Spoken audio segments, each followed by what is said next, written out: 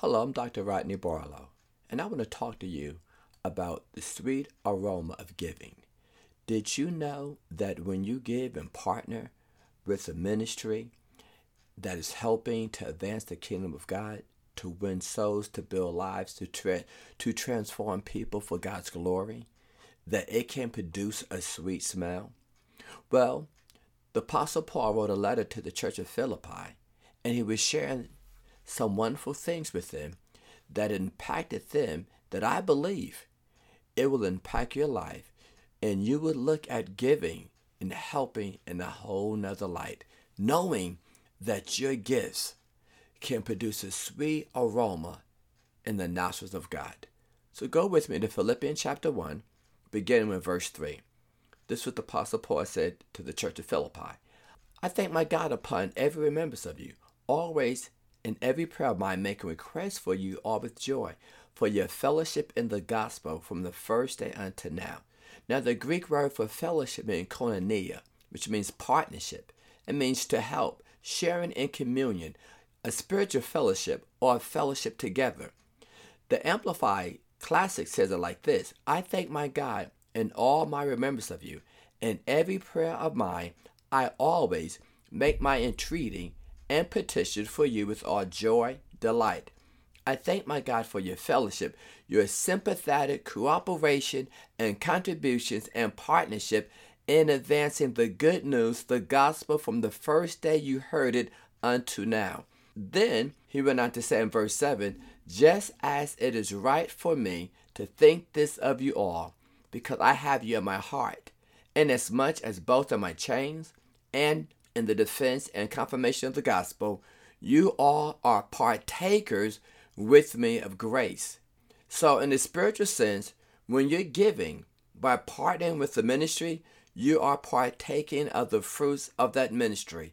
You are partaking of that favor, the blessings of that ministry when you're giving. Now, go with me to chapter 4, that same book, Philippians, and let's look at verse 10. He says, but I rejoice in the Lord greatly, that now at your last care for me has flourished again, though you surely did care, but you lacked opportunity. What was happening here? The Philippians were regular supporters of Paul's ministry as he traveled from place to place doing ministry. They helped him carry the gospel around the world. They did not always know where to send their money. You see, the Apostle Paul was arrested in Jerusalem, shipwrecked on his way when he went to trial in Rome. His location was constantly changing for about 3 years. They did not know exactly where Paul was, so they lacked the opportunity to give.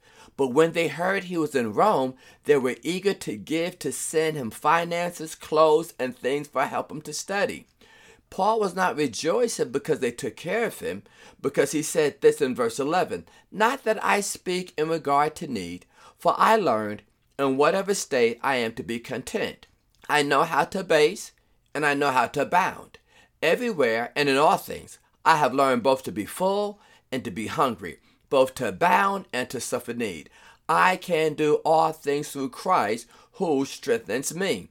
He was rejoicing because he saw their heart to give, and he knew by supporting him they were given to God. He saw that their giving would cause God to pour blessings on them and result in 100-fold return on their lives.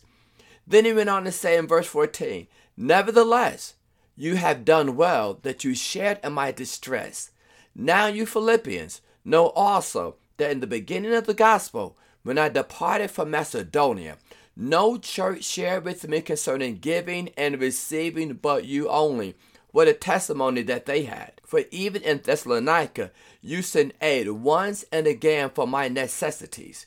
Verse 17, not that I seek the gift, but I seek the fruit that abounds to your account. Indeed, I have all and abound. I am full, having received from Epaphroditus the things sent from you, a sweet smelling aroma, acceptable sacrifice, well pleasing to God. You see, their gifts created and produced a sweet smelling aroma. Listen to this from the Message Bible. And now I have it all and keep getting more. The gifts you sent with Epaphroditus were more than enough, like a sweet-smelling sacrifice, roasting on the altar, filling the air with fragrance, pleasing to God to no end. My God, their gifts produce such a sweet smell. The Amplified Classic states, "But I have your full payment and more. I have everything I need and am amply supplied. Now that I have received from Epaphroditus the gifts you sent me, they are the fragrant odor of an offering, a sacrifice which God welcomes and in which he delights." You see, your gifts, when you partner with ministry like ourselves and others, it produces a sweet smell, a sweet fragrance. I don't want you ever to think your financial support does not produce a sweet smell. So I want to encourage you, every time you have an opportunity to give, not only you have opportunity to receive, but those gifts that you give produce a sweet smell. Let's pray. Father, in the name of Jesus, I thank you for the sweet aroma of giving. I thank you, Lord, for these precious people. I pray that not only they're tithers and offering givers, but the gifts they have given to bless our work that you called us to do and to bless other ministries.